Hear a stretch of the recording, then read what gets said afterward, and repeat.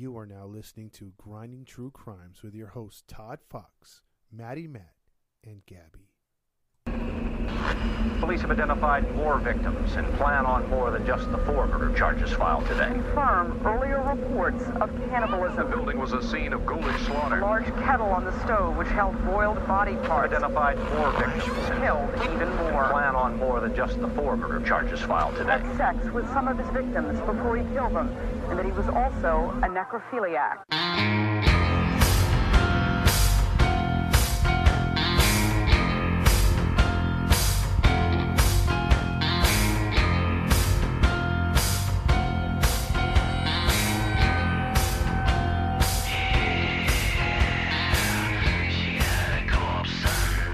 Hey, welcome into another episode of the Grinding True Crime Podcast with your host, Maddie Matt, along with our narrator for today, Todd Fox. And the other host of the show, Gabby. And we are back here live breaking down another episode. But before we do, we want to let you guys know where you can find us. You can go to Instagram and Facebook and type in Grinding True Crimes, and you can follow our page, leave us a comment. We get, and when we get a chance, we'll comment to you as soon as possible. Also, if you want to listen to us on your podcast stream, go to Podbean, Spotify, Anchor, iTunes, and Pandora. And for those listening to us outside of the country, continue to listen to us on Podchaser, Radio Public, Breaker, and Pocket Cast. Go to redbubble.com, type in Todd Fox 80, that's TODD FOX 80, and you can purchase some merchandise courtesy of the Grinding True Crime. Also, we have a Cash App for donations to help us build our studio. If you would like to donate, you can go to Cash App and type in $ Grinding True Crimes. Last but not least, listeners' discretion is advised because we do get into details about certain crimes and it could be gruesome, and some people might not like that stuff, so listeners' discretion is advised. So that is the intro, but we got a twist. A twist already. Guess what? Since we've been getting a lot of comments and feedback from fans, Todd, Gabby, and I decided to do something special. And you're probably wondering what that is, right? I know you are. Well, what we're going to do is this Sunday, which is what's next Sunday? The 22nd. The 22nd. I forgot already. May 22nd. We are going to do a live recording to where audience can chime in. The first time ever, we'll do a live recording where we can have audience discussion. That will be at 4 p.m. Pacific time this Sunday, May 22nd. And Todd, I'm going to turn it to you because you're going to talk about some other details about this special event, right? Yes, sir. Thank you very much. It is a live event, like Maddie Matt said, on Podbean only. So it's a Podbean exclusive. So if you're not a subscriber to Podbean, it's totally free, just like every other service out there, unless you're starting your own podcast, of course. But if you're not, then it's totally free. You can get on and you'll get a live notification 4 p.m. Pacific Standard Time here in America. We try to get it to a better time, but that's the best time we can get just to start off. And we're going to do a live Q&A. And we're going to talk about 2 unsolved cases. It's going to be the armchair episode where you give your thoughts, your theories. We're going to run through 2 quick cases, and then we talk amongst ourselves, and then we're going to be taking your comments and reading them on the air live. And then also when we're done, we're going to post it. But if you want your participation, your voice heard, your handle, or your name said, we are going to get to all of that and more on that episode live this Sunday at 4. But again, it's a Podbean exclusive. So you got to go to Podbean and register and follow us on Grinding True Crime because that's the only way you're going to get the notification. Thank you very much. So that's podbean.com. Just go there, subscribe, and on that day, May 22nd at 4 p.m. Pacific time, you can be a part of a Q&A discussion where Todd, Gabby, and myself will do a live recording. So it's going to be exciting. Absolutely. We're going to try to solve 2 cases. Yes, all of us together. Yes, absolutely. So, breaking news. Well, all that being said, we're going to finally turn it over to Todd so he can break down his story for today and let us know what you have, brother. All right, guys. Well, this one's going to be a tough one. This one is actually going to spider web into some other stuff that I'll get into later on. So there's all sorts of twists in this one. It's a one-parter, but it's going to feel like a two-parter when we're done. So this one's the baseline killer. This one is from, the last time when we did an Arizona story with a young man shot in the face, didn't know, and all that other stuff. Mm-hmm. I found this one sort of as a side note when I was researching, and I couldn't believe it. And the more I went into it, I was just dumbfounded. We are going to get back to the original OG police and detective work that we're accustomed to on this one. Oh no! Yeah, how they sound like, Todd? There's going to be quite a few of these voices in the story, so we're gonna hear a lot of these these terrible detectives in this story as we move forward. I'm fixing my brain right now to get it ready for it. Okay.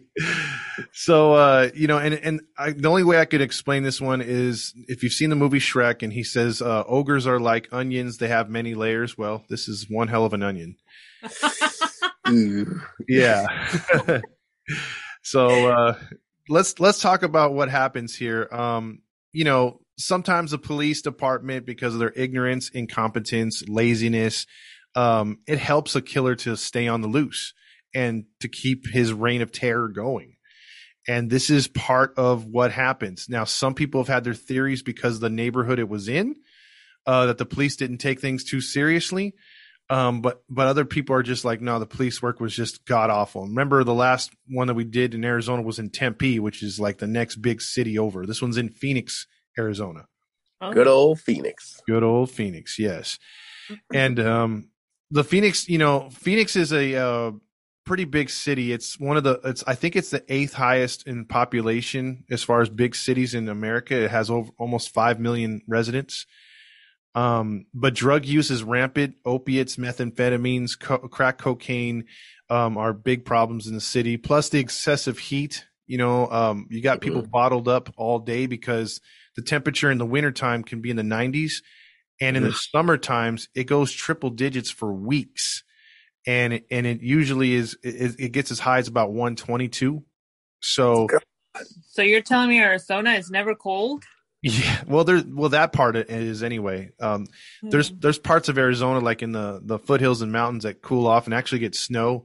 But not this part of Phoenix or Tempe. Tempe and Phoenix are god awful hot all the time. Oh. Yeah, no. Yeah, I mean, imagine you have that kind of heat all day. What do you want to do during the day except stay inside, right? Exactly. Or go in a freezer. Yeah, so when you actually get an opportunity to get out, trouble happens because it's at nighttime. Everyone's out at the same time. So that's the problem. So giving you a quick background on Arizona real quick, the cost of living, and this is by like this one big agency that rates all the cities through America, which are the best, which are not, the amenities. Like if you want to buy a home, you look on this website to see what everything, they give the letter grade to everything, right? So let's see if you guys can see how disproportionate the grades are. Okay. Cost of living is a C, like average. Okay. Meaning it's right in the middle and not too expensive, not too cheap. Cheap, yeah. Here's another one. Employment is a D, so it's hard to find a job, and a good paying one. What were you gonna say, Gabby? No, I said that's not good. It's not good at all. But then here's another thing that makes no sense, an oxymoron. Housing is a B plus. That's drug dealer money. Yeah, meaning if you have a job or good money or drug money, like Matt says, you could find a nice house. But the problem is there's a lot of dumps in between those big houses, like old houses, trailer parks, stuff like that. And then you have schools. Schools are an F. As far as rated through America, it's an F. It's too hot to think. Pretty much. And then the teachers aren't exactly the best teachers out there that they can hire. So what does that do for the crime rate? An F. It's skyrocket. Yes. So, what that should tell you is something right there, that the schools are terrible for teaching the kids, and the parents aren't really giving a crap. The big colleges they have, most people come from out of state, like Arizona State, Arizona College, the Wildcats and Sun Devils. Those are two big colleges, but most people come from out of state to go there. They don't, there's a lot of California kids that go there, not a lot of in local kids, like in state. So with the crime rate being an F, parents are really not watching their kids. Things get the worse to worse. Property crimes up, murder, all this other stuff. And that's going to lead into this story. And we're going to stay in Arizona for our next one. And you'll see why. They're two different stories altogether. But this story particularly starts in 2005. So not too long ago in Phoenix, Arizona. Okay. So it is the middle of August, the beginning of August. It's super duper hot. There's a street called Baseline Drive. You're gonna want to remember that street. Baseline Drive. I will. We have Baseline in Fontana, but it's road. There you go. But that Baseline Road, does it like go through the middle of the city? Or sort of? Yeah. Sort of, yeah. Foothill. Well, picture that going through the heart of Phoenix. Not the downtown, but sort of like your Compton, Long Beach area. Like one of those. Got it. Yeah, it's one of those. Got it. So with a date, we're going to get started right away. August 6, 2005. 3 teenage girls were walking down 48th Street headed towards Baseline Drive. The three were like a dangerous street. Not to cut you off. Or where are you saying? That sounds like a dangerous street. Right? There's a number to it, or it says Martin Luther King. If there's ever a number to it or Martin Luther King, you know what's going down over there. Exactly. So the three were approached by a man with a gun with fake dreadlocks and a mask, just up in their face, right? Mm-hmm. He at gunpoint, he herded the three back to behind an abandoned building where one by one he sexually assaulted each one of them. Oh, man. Yeah. So these are 3 teenage girls from the ranges of like about 16 to 18. Dang. DNA was left at the scene, however, but police investigated this and had no leads. And the police were like, well, it seems like an isolated incident. We'll just put this one on the shelf.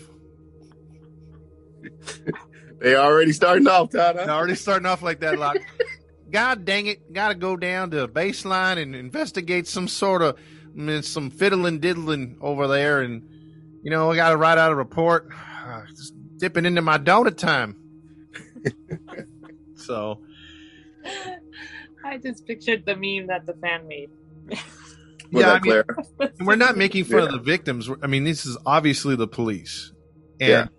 And the sad thing about this incident, them considering it an isolated incident, they won't tie this to anything till way later. Wow. And they don't rush the DNA whatsoever. And that's what I was about to say. DNA was left on all 3 of the victims, or just one? On a couple of them, to where it was enough to test even in 2005. Because remember, I think it's 96, 98 when DNA really starts to get okay, and then the 2000s it starts picking up, and it's picked up ever since. Yeah, I mean, in 2005, you should have answers. Exactly. Yeah, and what it is they don't test it for quite some time, and they leave it there, and it's like, okay, you don't have any description on the suspects, you should go to the DNA right away. Exactly. Yeah. So we jump ahead about. Oh, go ahead, Gabby. No, I'm saying so they didn't do anything about it. Nothing. They just went on like, let's see if we could knock on doors, see if anyone heard anything, victim statements. That's it. They didn't go on anything else. Wow. Yeah. So right away you got, useless. Yep. So on September 19th, just over a month later, 2005, Georgia Thompson was found by a apartment resident behind the apartment complex just 2 blocks from where the rapes had occurred weeks later.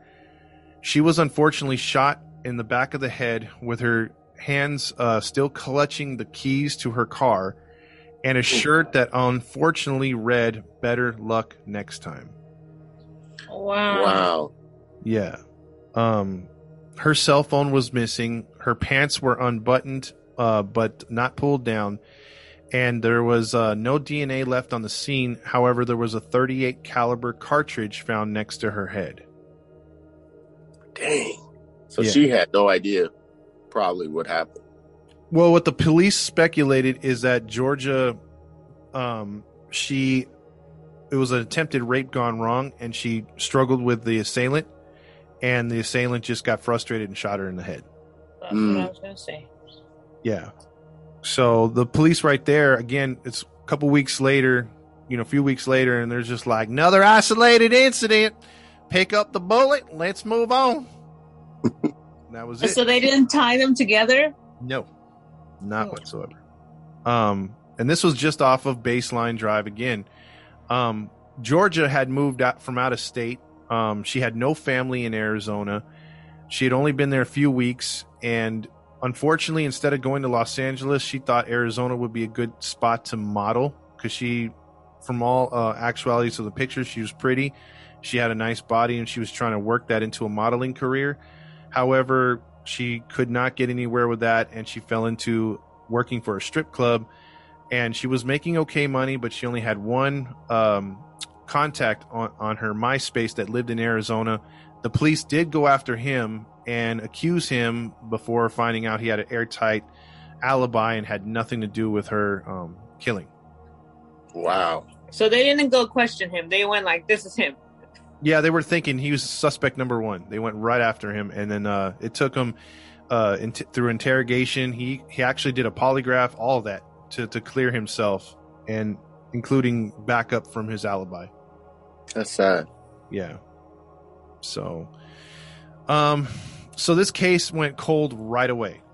Like they just put that one on the shelf. So that's two cases right there. While they were investigating this at the same time, however, we're going to back up to right after this occurred. 3 days later, a shooting death, a woman was raped in broad daylight at a convenience store parking lot. Right after the shooting death, she was not murdered, but she was taken out of a convenience store by gunpoint at 10 a.m. in the morning. Oh. And Whoa. to her car and raped. And nobody saw or heard anything. Here's the kicker. Here's So the twist. witnesses saw a man leaving, but the description was kind of the same. It looked like he had like a Gilligan's type hat on with fake dreadlocks, a mask, and a gun. Now, does that sound familiar to you? Of course.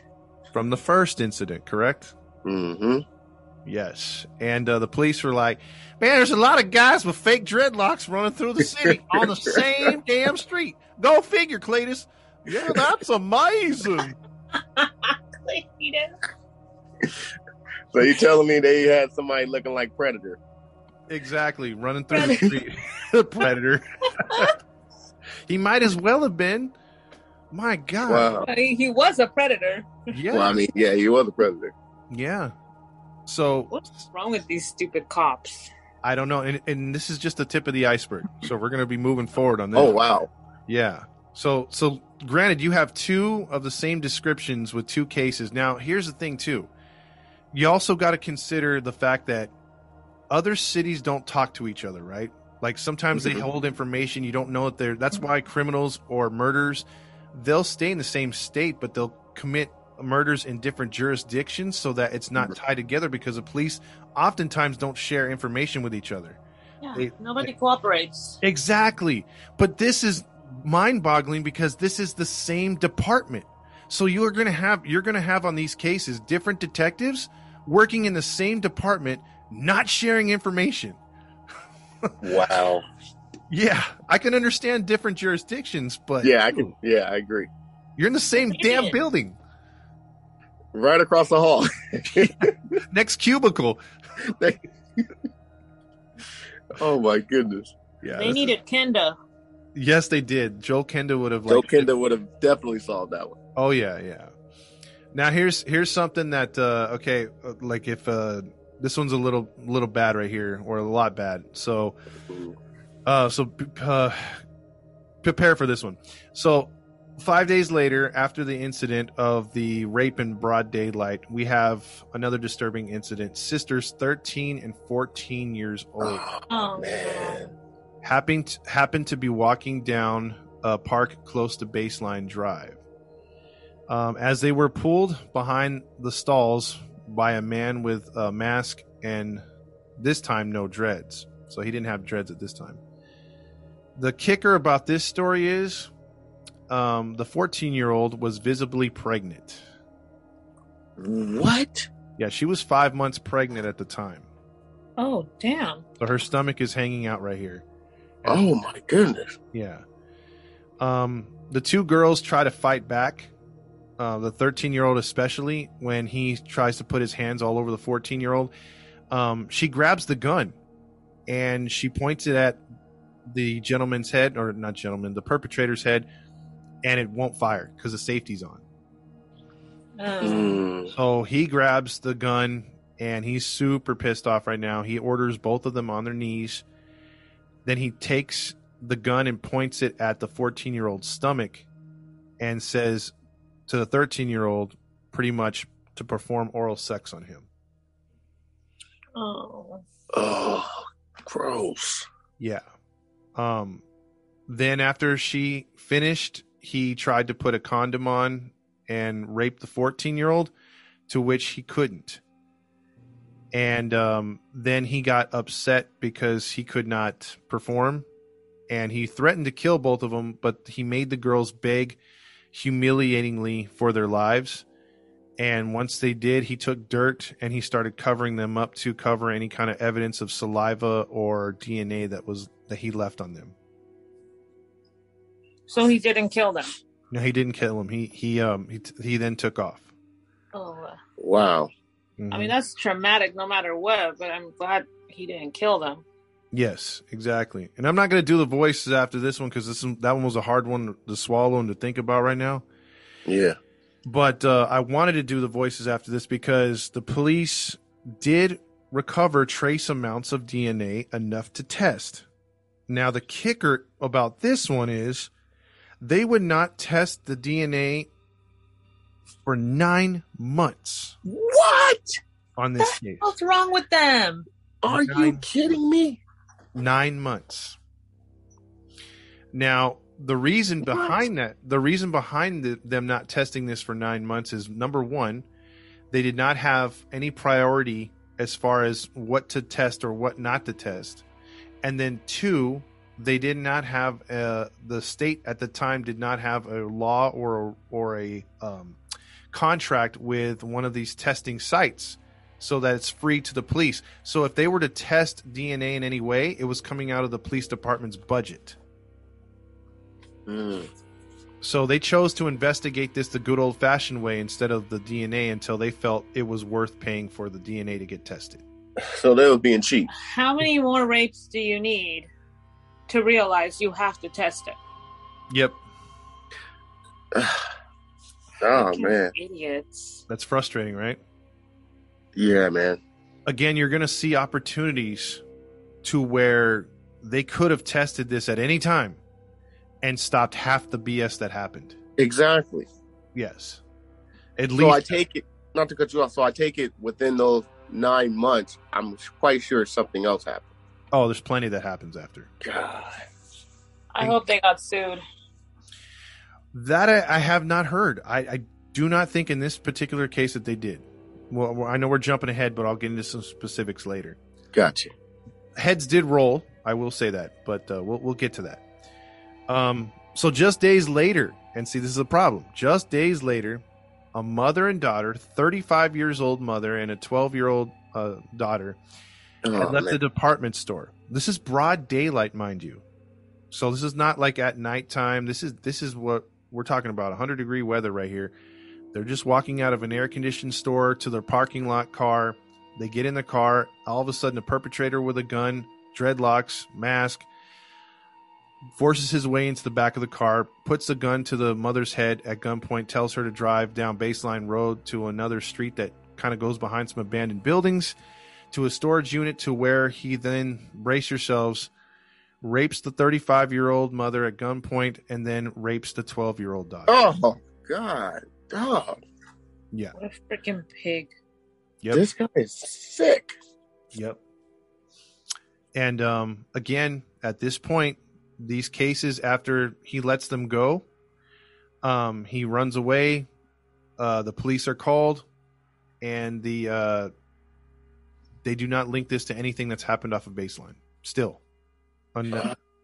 This would be another detective this will be the second case of the Baseline. The other ones were different detectives. This is one that already had one on Baseline and still yet does not link the two together. These detectives, this police department, they all need to be castrated along with him. Yeah. I'm sorry. This is stupid. And just imagine what the mom was going through. I mean, I know even being raped is traumatic, but seeing him your do that to your 12-year-old child, oh, man. And most likely, it's not said, but you can kind of imagine he probably had a gun pointed at her because she would have probably tried to do something. Mm-hmm. And then he's got one gun pointed at her and then doing stuff to her daughter. I mean, God, you'd want to kill the guy yourself or kill yourself because you wouldn't want to see that. I mean, that's unimaginable. Yeah. Yeah, so this is, again, getting worse and worse as we move on. Now, mind you, that attack happened in the middle of the day. Gets very little news at all. And this is 2005. This is not 2005. This is not 1975. We've got cameras and stuff, but unfortunately in that area, nothing. Stupider. Yeah. So we're talking now 2 days later. 2 days. A liquor store on Baseline Drive was robbed at gunpoint as the perpetrator with a fisherman's hat on and fake dreadlocks robbed the store and then grabbed a woman who was shopping in the liquor store and took her out at gunpoint and ran with her to her car. So he robbed the store and then kidnapped somebody right there. He told the woman that he just needed a ride out of the area and just to drop him off, right? Do you think that happened? Come on now. Of course not. Exactly.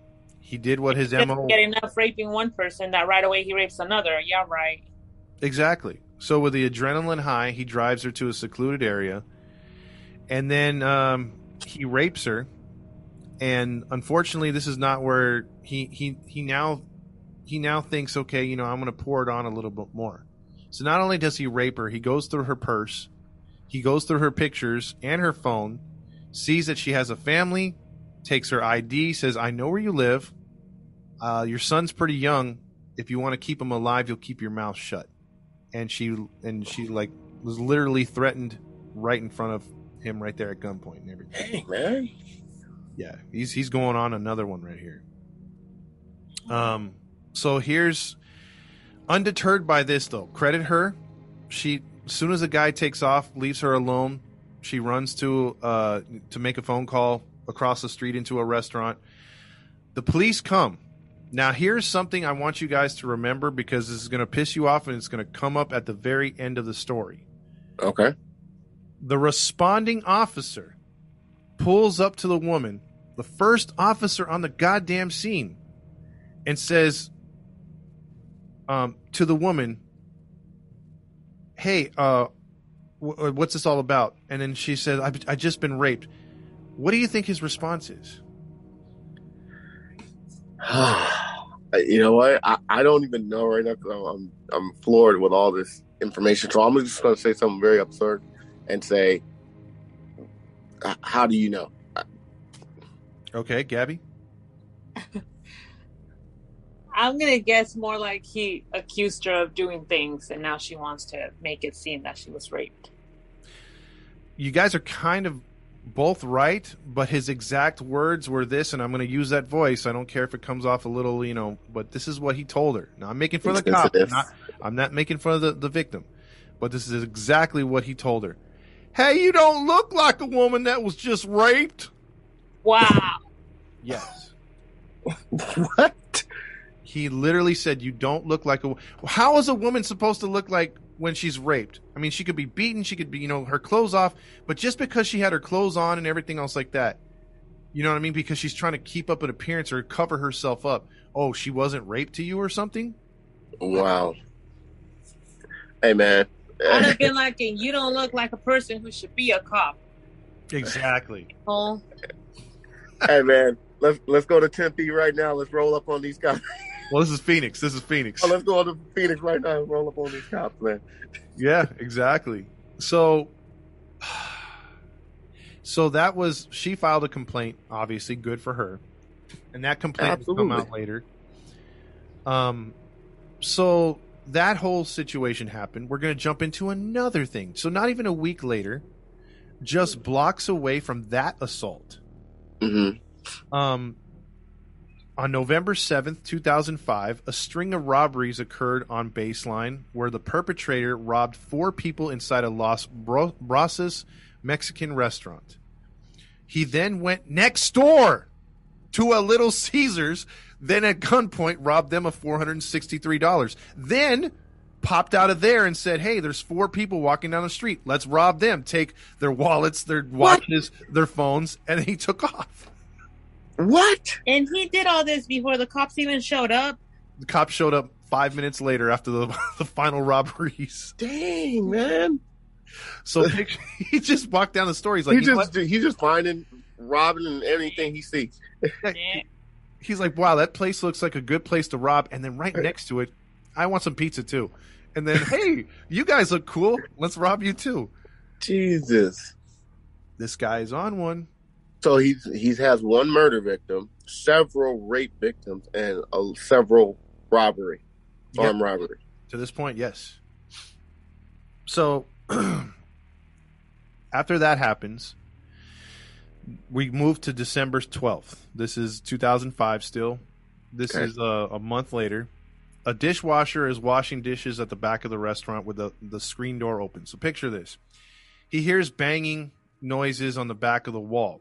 Now, he thinks that it's kids that are back there doing drugs, making noise, smashing things in the back, because that's what usually happens behind these restaurants and in alleys. Or they're playing with a ball back there or something. So he goes back there. He's like, dude, this is giving me a headache. I'm just going to tell these people to stop. So he goes out and opens. I think I know what it is. What do you think it is? Somebody was getting raped. Gabby? Yeah, I guess that's what I can imagine. Otherwise, he's just trying to cause a distraction to get somebody to open that door. Well, what he sees is he opens a door, and it's a man with a mask on and dreads, hunched over a body on the ground. He looks and says, hey. The guy turns around and fires, barely missing the dishwasher. He runs back inside, locks the door just in time before the guy who was over the woman ran over and tried to open and gain entry to the thing, to the restaurant. She's slamming on the door, telling him to open up. The dishwasher calls police right away. Then the guy runs off. The police get there, and they would find young Tina Washington, 39 years old, shot twice in the head with a .38 caliber, and her pants undone. She was a mother of 3 boys.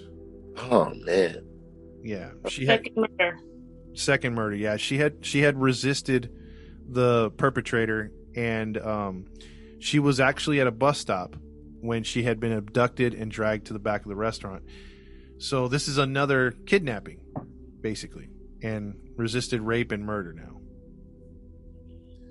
What are they doing it? Putting up on the shelf too? Well, let's see what the police finally do right here. So it's at this point the police are finally saying that the string of robberies are being done by the same perpetrator, and now are linking the cases together at some point. So it took them all this time to be like, hey, you know what? I think these cases may be the work of the same guy. And then you had Dr. Phil being like, I think that we might be onto something bigger than what we're used to. And then Cletus, now, how did Dr. Phil get it? Well, he's the captain, and then you got Cletus, who he's like the deputy, like he's like the doofy of the police department. He only has one.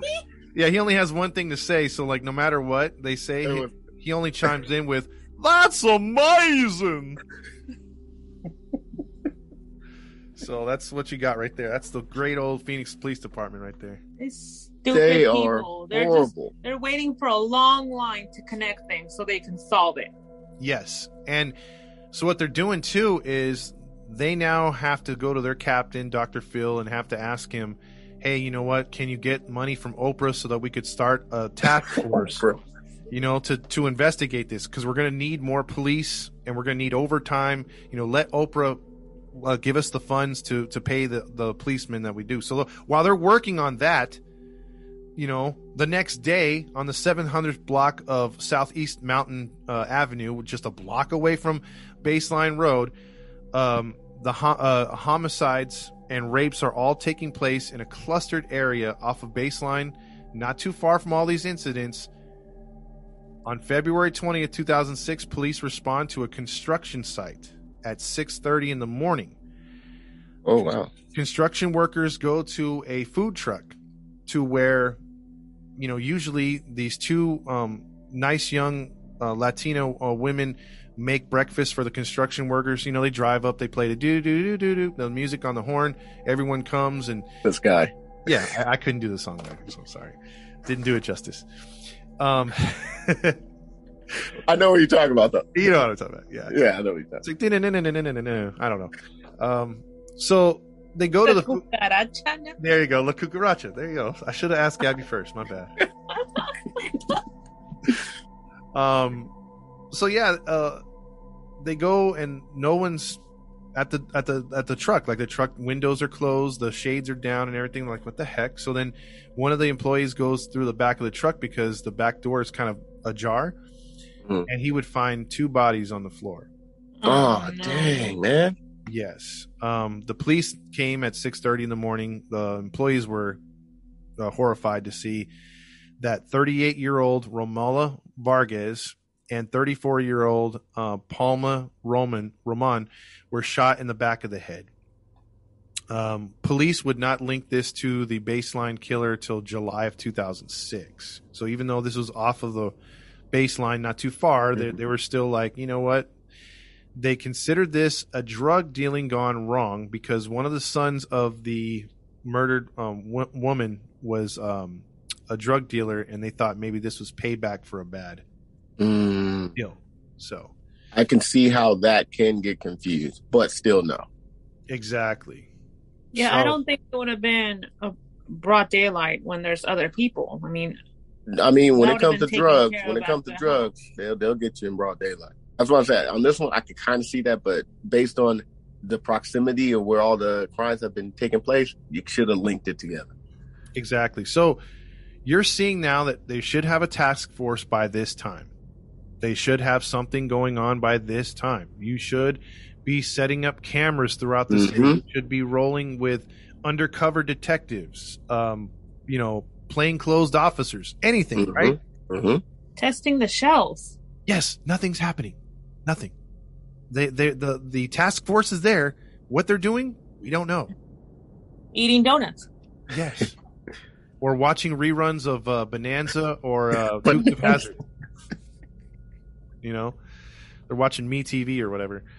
MeTV, So- by the way, in America is just old 70s and 80s stuff. But sorry. No, I was just about to say, like, they have no other than the dreadlocks and the bucket hat. They have no other description about this guy. And that he's possibly an African American. That's it. Possibly after. Oh, And he got a gun. You got a bunch of freaking shells already. Why aren't they being compared? Yep, you have ballistics, you have DNA, and they are not going with either one of these yet. and this guy is on a frenzy, and he's probably thinking to himself, "Well, dang, they ain't caught me by now. What else can I do?" Yeah, and we're coming up to a part where we're over 6 months into this thing. So Man, we're now March 15th of 2006. Police were called to the 4100 block and 24th Street corner of Baseline Road again.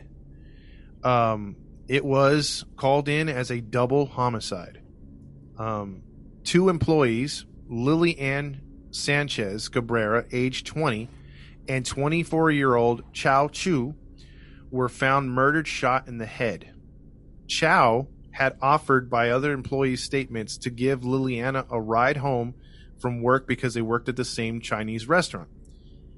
However, the perpetrator, once they were getting in their car, came up from behind, put both of them at gunpoint, shot Chow in his car, then took Liliana a block away where she resisted the sexual assault and she was shot in the head as well. This man, this coward. Yeah, man, I'm already tired of him, man. When does he get caught? We're getting there, man. How they're not linking anything. They're all being killed the same way. Yep, they sure are. They sure are. Headshots. Now this one would get linked to it very quickly. So they did link this one. This is like the first bit of police work that they were like, okay, this is the first, this matches the other ones. This has got to be the same guy. But there was no witnesses to this one. But they figured, Really? 38 caliber, resisting the rape, because she had DNA on her fingernails, so she scraped them. Oh, but again, not tested right away. And you'll see by the time where they test it. Now, this one right here, you were infuriated by the other one, the two teenage with the 14 and 13-year-old. This one should infuriate you, but in a different way. So let's see how mad you guys get on this one. All right. So this is the next one. So this is just 2 blocks away from the double homicide mere days later. A local businessman goes out to his car. He's walking his dog. And there's this there's a storage unit. There's like a abandoned area with a bunch of behind some fence and a bunch of overgrown grass, right? Okay. There's parking spots, and you know how they have those little things to where it stops you from going too far, like the little stone. Little cement barrier thingies. Yeah. Mm-hmm. So he goes over there, and his dog starts smelling one of those, and he looks down. And there's blood. And then there's drag marks going south from where the parking lot's at. So he calls the police, and the police come down to investigate. What do you think they do? Oh, boy. A dead animal. Okay. Matt?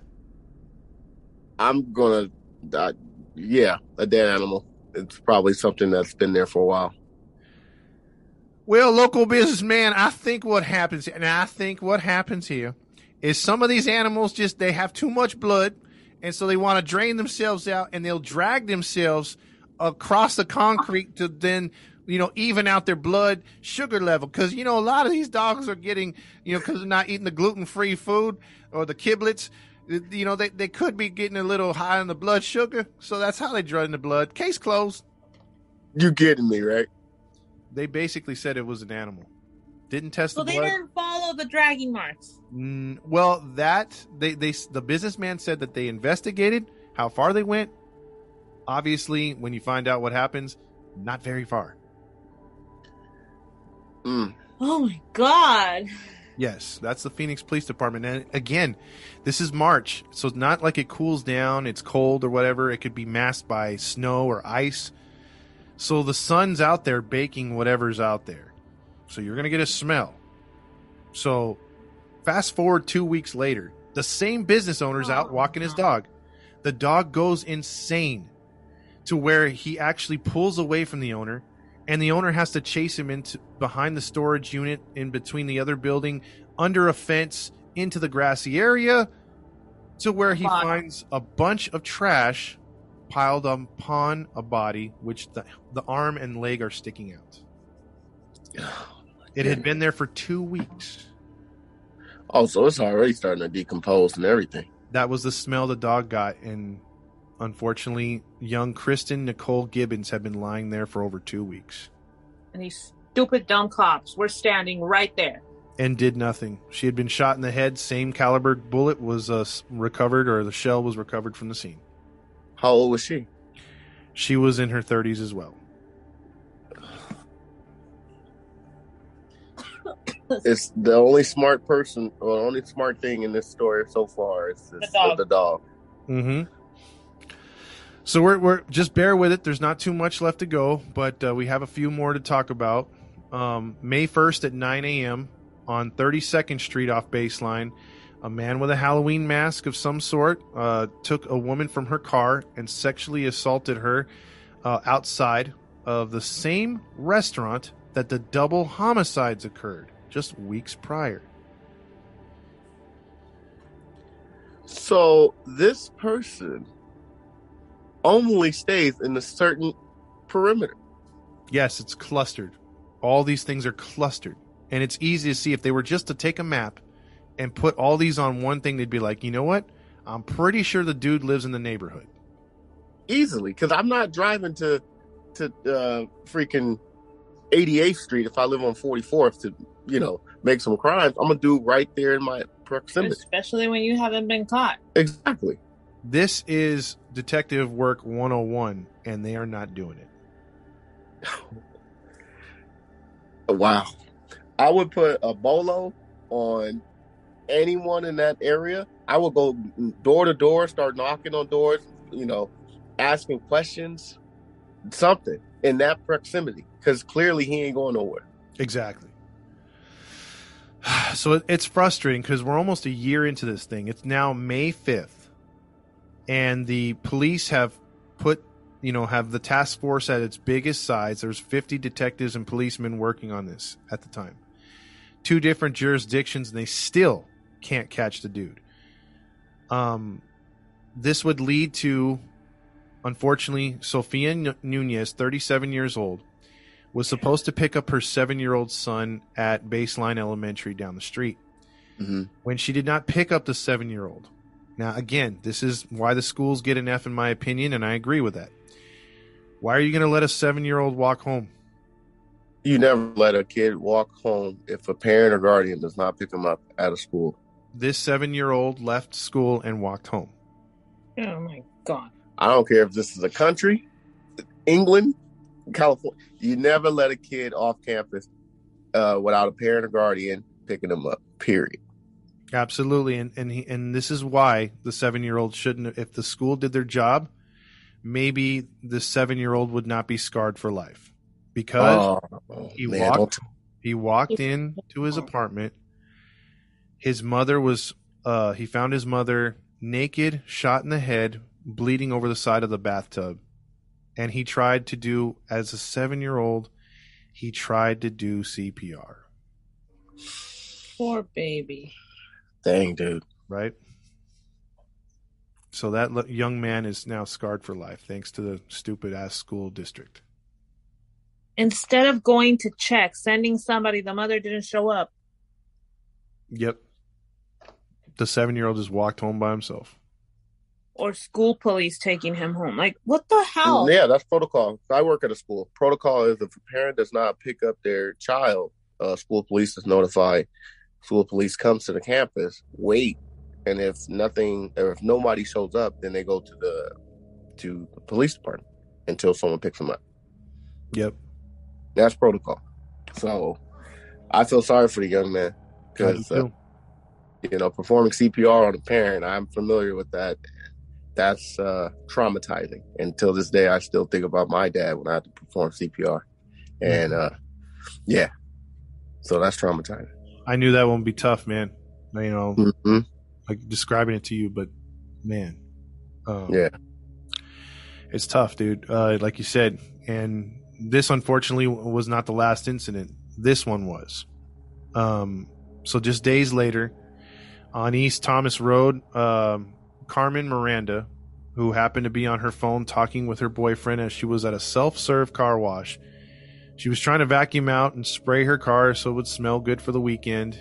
And as she was talking to him, she mentioned that she was a little uneasy that there was a panhandler with dreadlocks that was sitting on the other side of the car wash and kind of looking at her.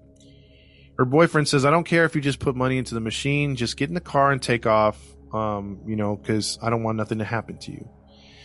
As soon as he says that, the guy bum rushes her and takes her phone where she's heard by her boyfriend on the other line screaming, and he shuts her phone, and then he throws her into the back of the car, ties her up, and then gets in the car of her own car and drives off. Now her boyfriend starts trying to call her back. No one's answering. He calls the police.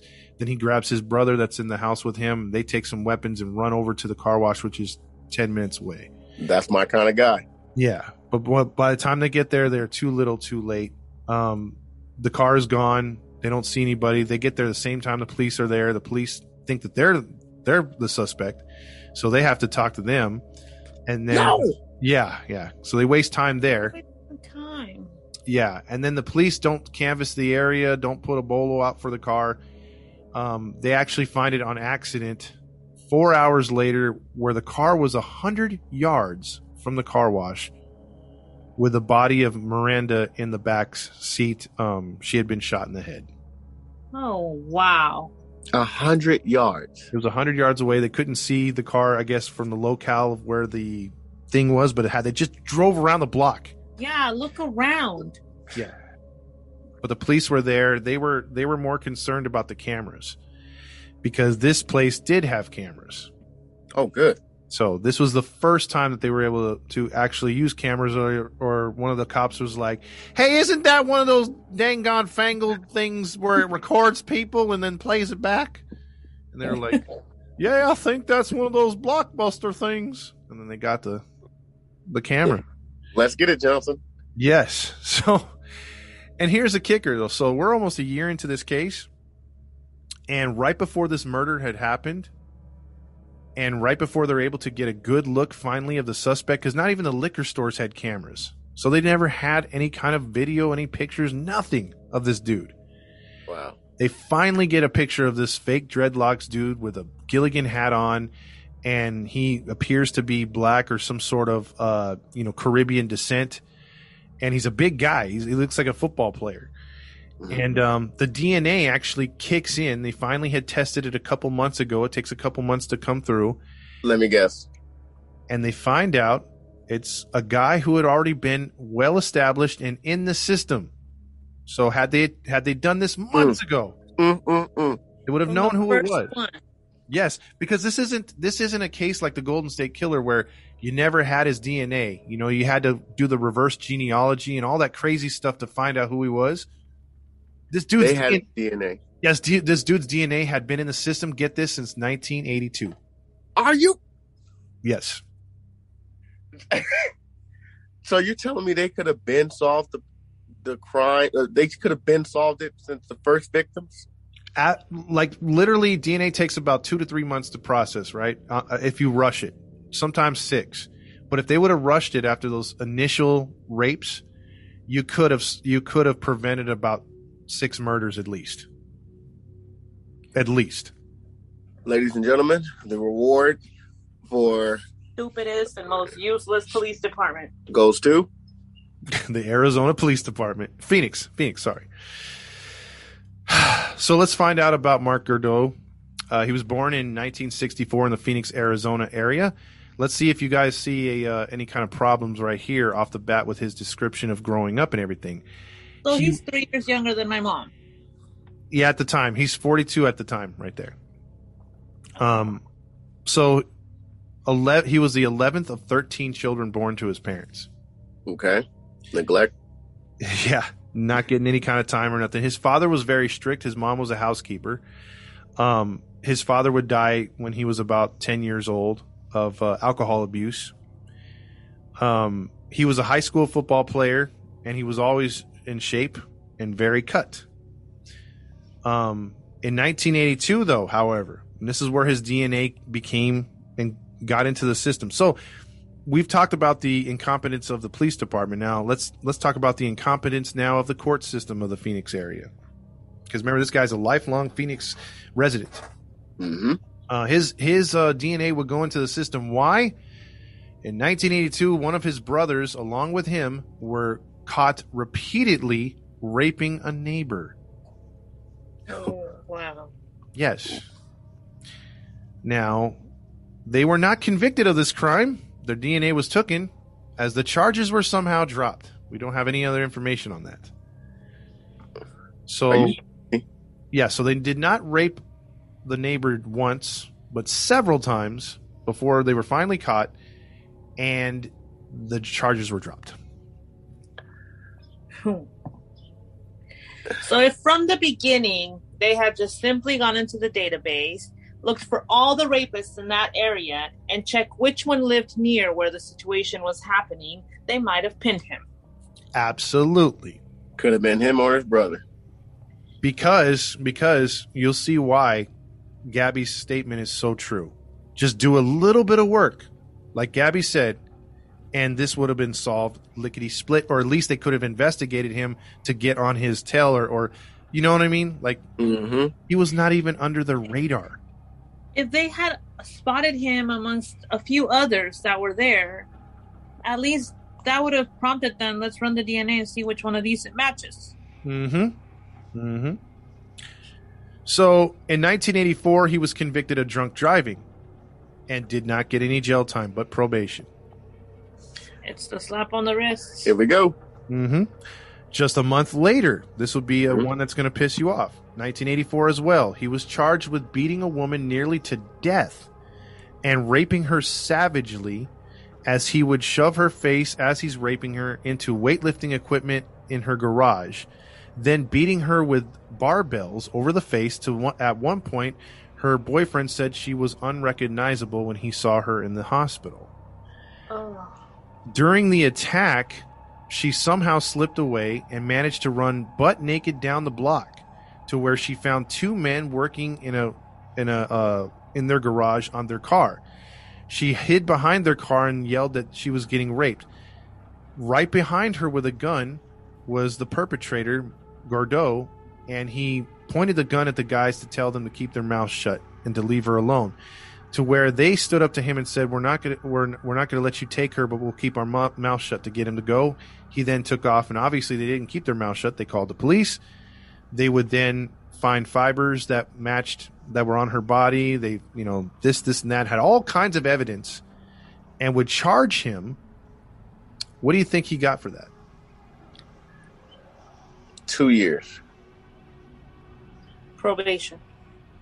Okay, so before I give you the answer, he was facing kidnapping, rape, assault, attempted murder, battery, and also terroristic threats and all this stuff towards the other gentleman, correct? Yep.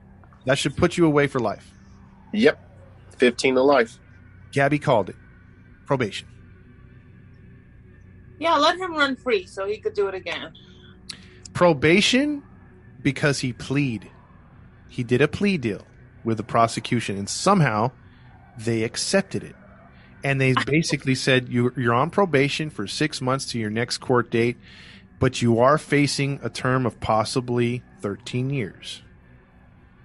I don't get it.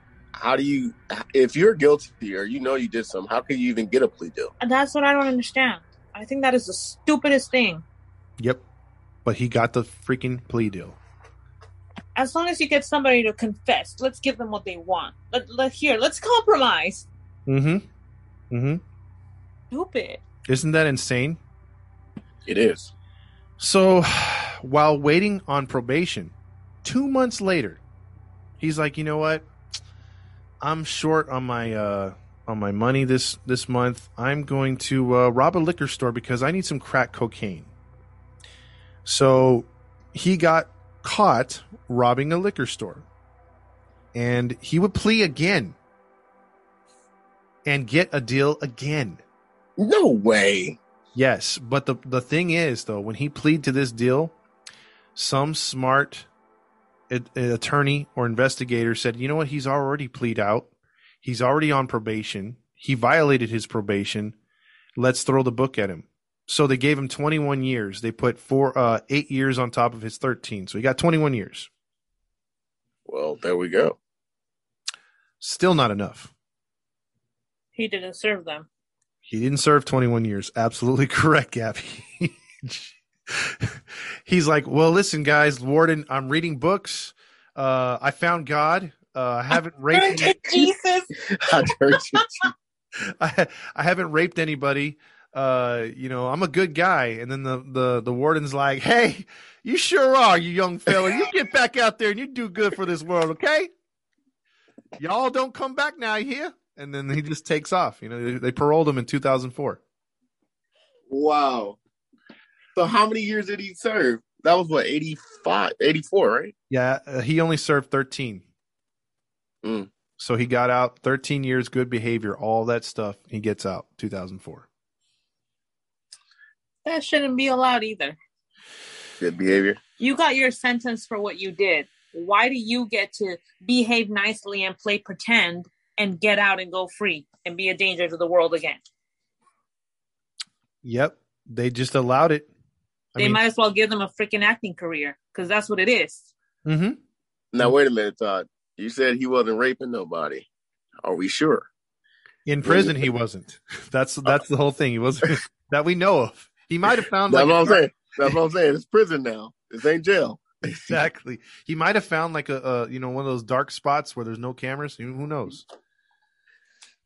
Wow. He had a boyfriend. He might have had big Bruno up in there. Yeah, he's like, well, I didn't technically rape nobody, but I did have quite a few relationships. Wow.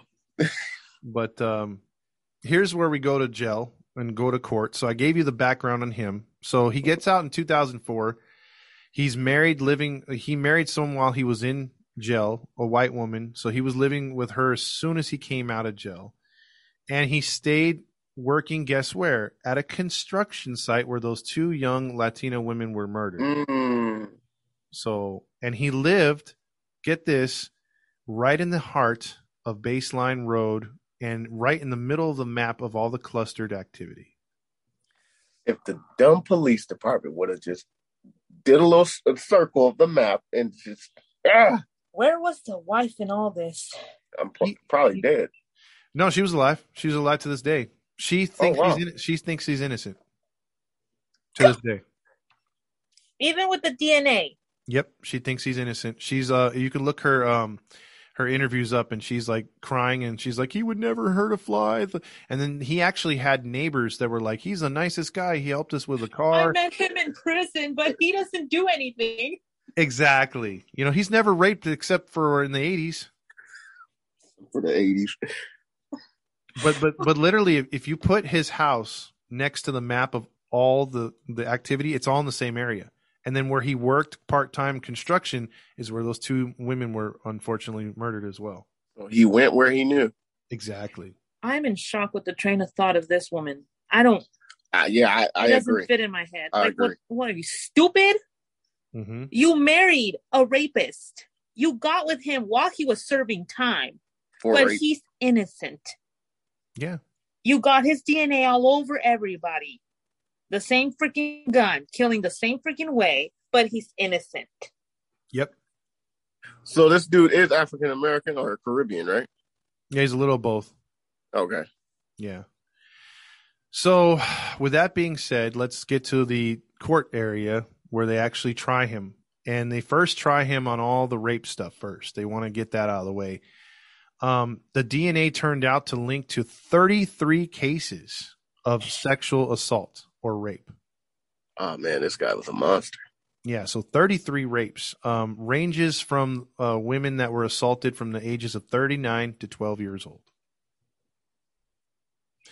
Due to the sexual assaults and the rapes and being held at gunpoint, the also kidnappings that were involved, because you do get a lot of time for kidnapping as well. Mm-hmm. That's a federal offense. Yeah. The DA decided instead of going through 33 cases that they would charge them on the most egregious ones, which was the 10 rapes, and then they would charge 5 additional assaults, kidnapping, deadly weapon, and they would nail him with 437 years in prison.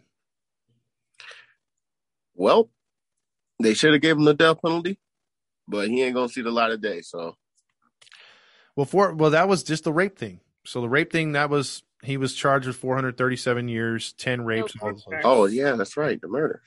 So the murder case, would take a place just a couple months later. Going through all of the cases, ballistics, like Gabby said, the bullets matched the casings. And his gun, they were able to find his .38 caliber still in his possession when they arrested him. They also would find like the DNA linking him to the cases, just like they did the rapes, because there was on a couple of the cases the women fighting back and having DNA underneath their fingernails. Mm-hmm. Mm-hmm. So he was convicted of 9 murders and given the death penalty 9 times. So in 2026, his appeals will officially be exhausted, which at the time he will be 64 and eligible for to be put to death, because once you exhaust your appeals in Arizona, they actually kill you and they don't wait too long after. Mm-hmm. So there's a good possibility in the year 2026, maybe 2027, he meets his maker. Well, that's what, 4 years from now? Something like that, yeah. I say we travel. Let's start saving. Yeah, instead of what is it called, protesting the killing, we're like, do it, do it now, Yep. inject him. Do it. I mean, hopefully they do it like that post I put on our page on Grinding True Crime for Gabby, where they couldn't find a vein in that gentleman or a perpetrator, and they put it in his penis, basically. So hopefully they could do it to this guy, because I think that's what he deserves. Call the victims' families. Let them take care of him for a minute. Oh, yeah. Dead. Absolutely. So this case was a doozy, huh? This case was very hard to hear, but it. What about the officers, though? You know, did they have any kind of? Yeah. So in court, now this is how, again, the agencies weren't talking. In court, the testimony came up from the woman that was accused of, hey, you don't look like you've been raped. She gave her testimony, and the actual police chief and the district attorney were there, and it was the police chief and someone else, higher ups, basically in the police department, and they were seen as soon as the testimony. They didn't know about that testimony and what had happened. They went on the phone right away, and they made heads roll. They fired a few people, including the officer.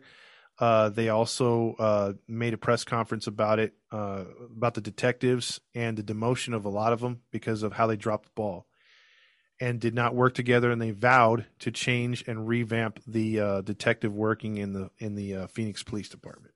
Good for them. So there was some changes, but at a cost of nearly 9 people and countless rapes. Yeah. Now, this isn't the end of the story, and this is how it's going to spiderweb into next week's show. Really? Because at the time, these cases stopped, close to summertime again, almost a year in, right? Mm-hmm. Now, around February of 2006, there is a second serial killer that is at large at the same time as Gordeau is, in the same area within blocks. So the police have their hands full, because at the time, it's not till later to where they have to be like, okay, which assault or murder is tied to this one compared to that one? Wait a minute. Now I'm going back on a statement you made from 1982.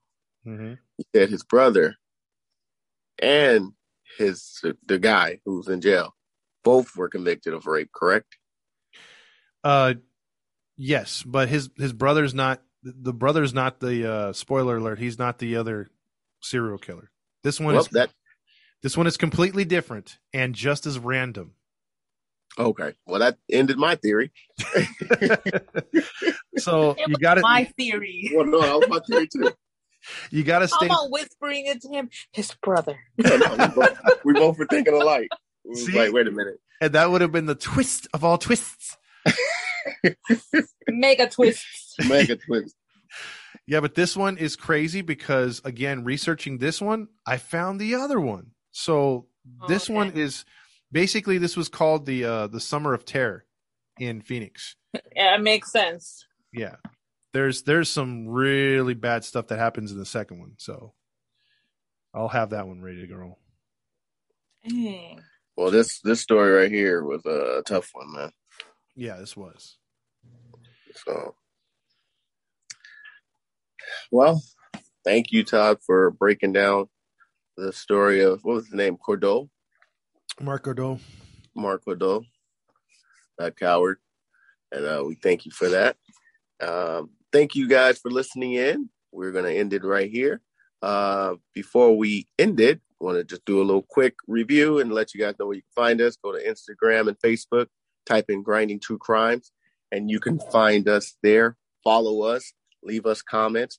We get back to you. If it ain't me, it's probably Todd. And if it ain't Todd, it's probably Gabby. Or it could be all three of us. Yeah, we all respond at some point. Yeah, we all respond at some point. And it's us. It's not anybody else. We don't have anybody on our team. It's actually us you'll hear from. With that being said, you can also listen to us on your podcast stream. Go to Podbean, Spotify, Anchor, iTunes, and Pandora. And for those listening to us outside of the country, continue to listen to us on Podchaser Radio, Public Breaker, and Pocket Cast. Go to redbubble.com, type in Top Fox 80 for merchandise. And also, if you didn't hear in the beginning, I don't know how if you didn't hear it, but in case you didn't, we have an announcement for next Sunday, May 22nd at 4 p.m. Pacific time. We will be doing a live recording to where audience can chime in, and it'll be like a Q&A kind of setting. So we look forward to that. Yeah, you'll be able to give your takes on two controversial unsolved cases that me, Gabby, and Matt are going to armchair detective on, and you could join us as well. Absolutely. So, with all that being said, this is Matty Matt, along with our narrator for today, Todd Fox. And the other host of the show, Gabby Gab. And we are signing off. Toodles. Peace. Y'all come back now, you hear? That was amazing.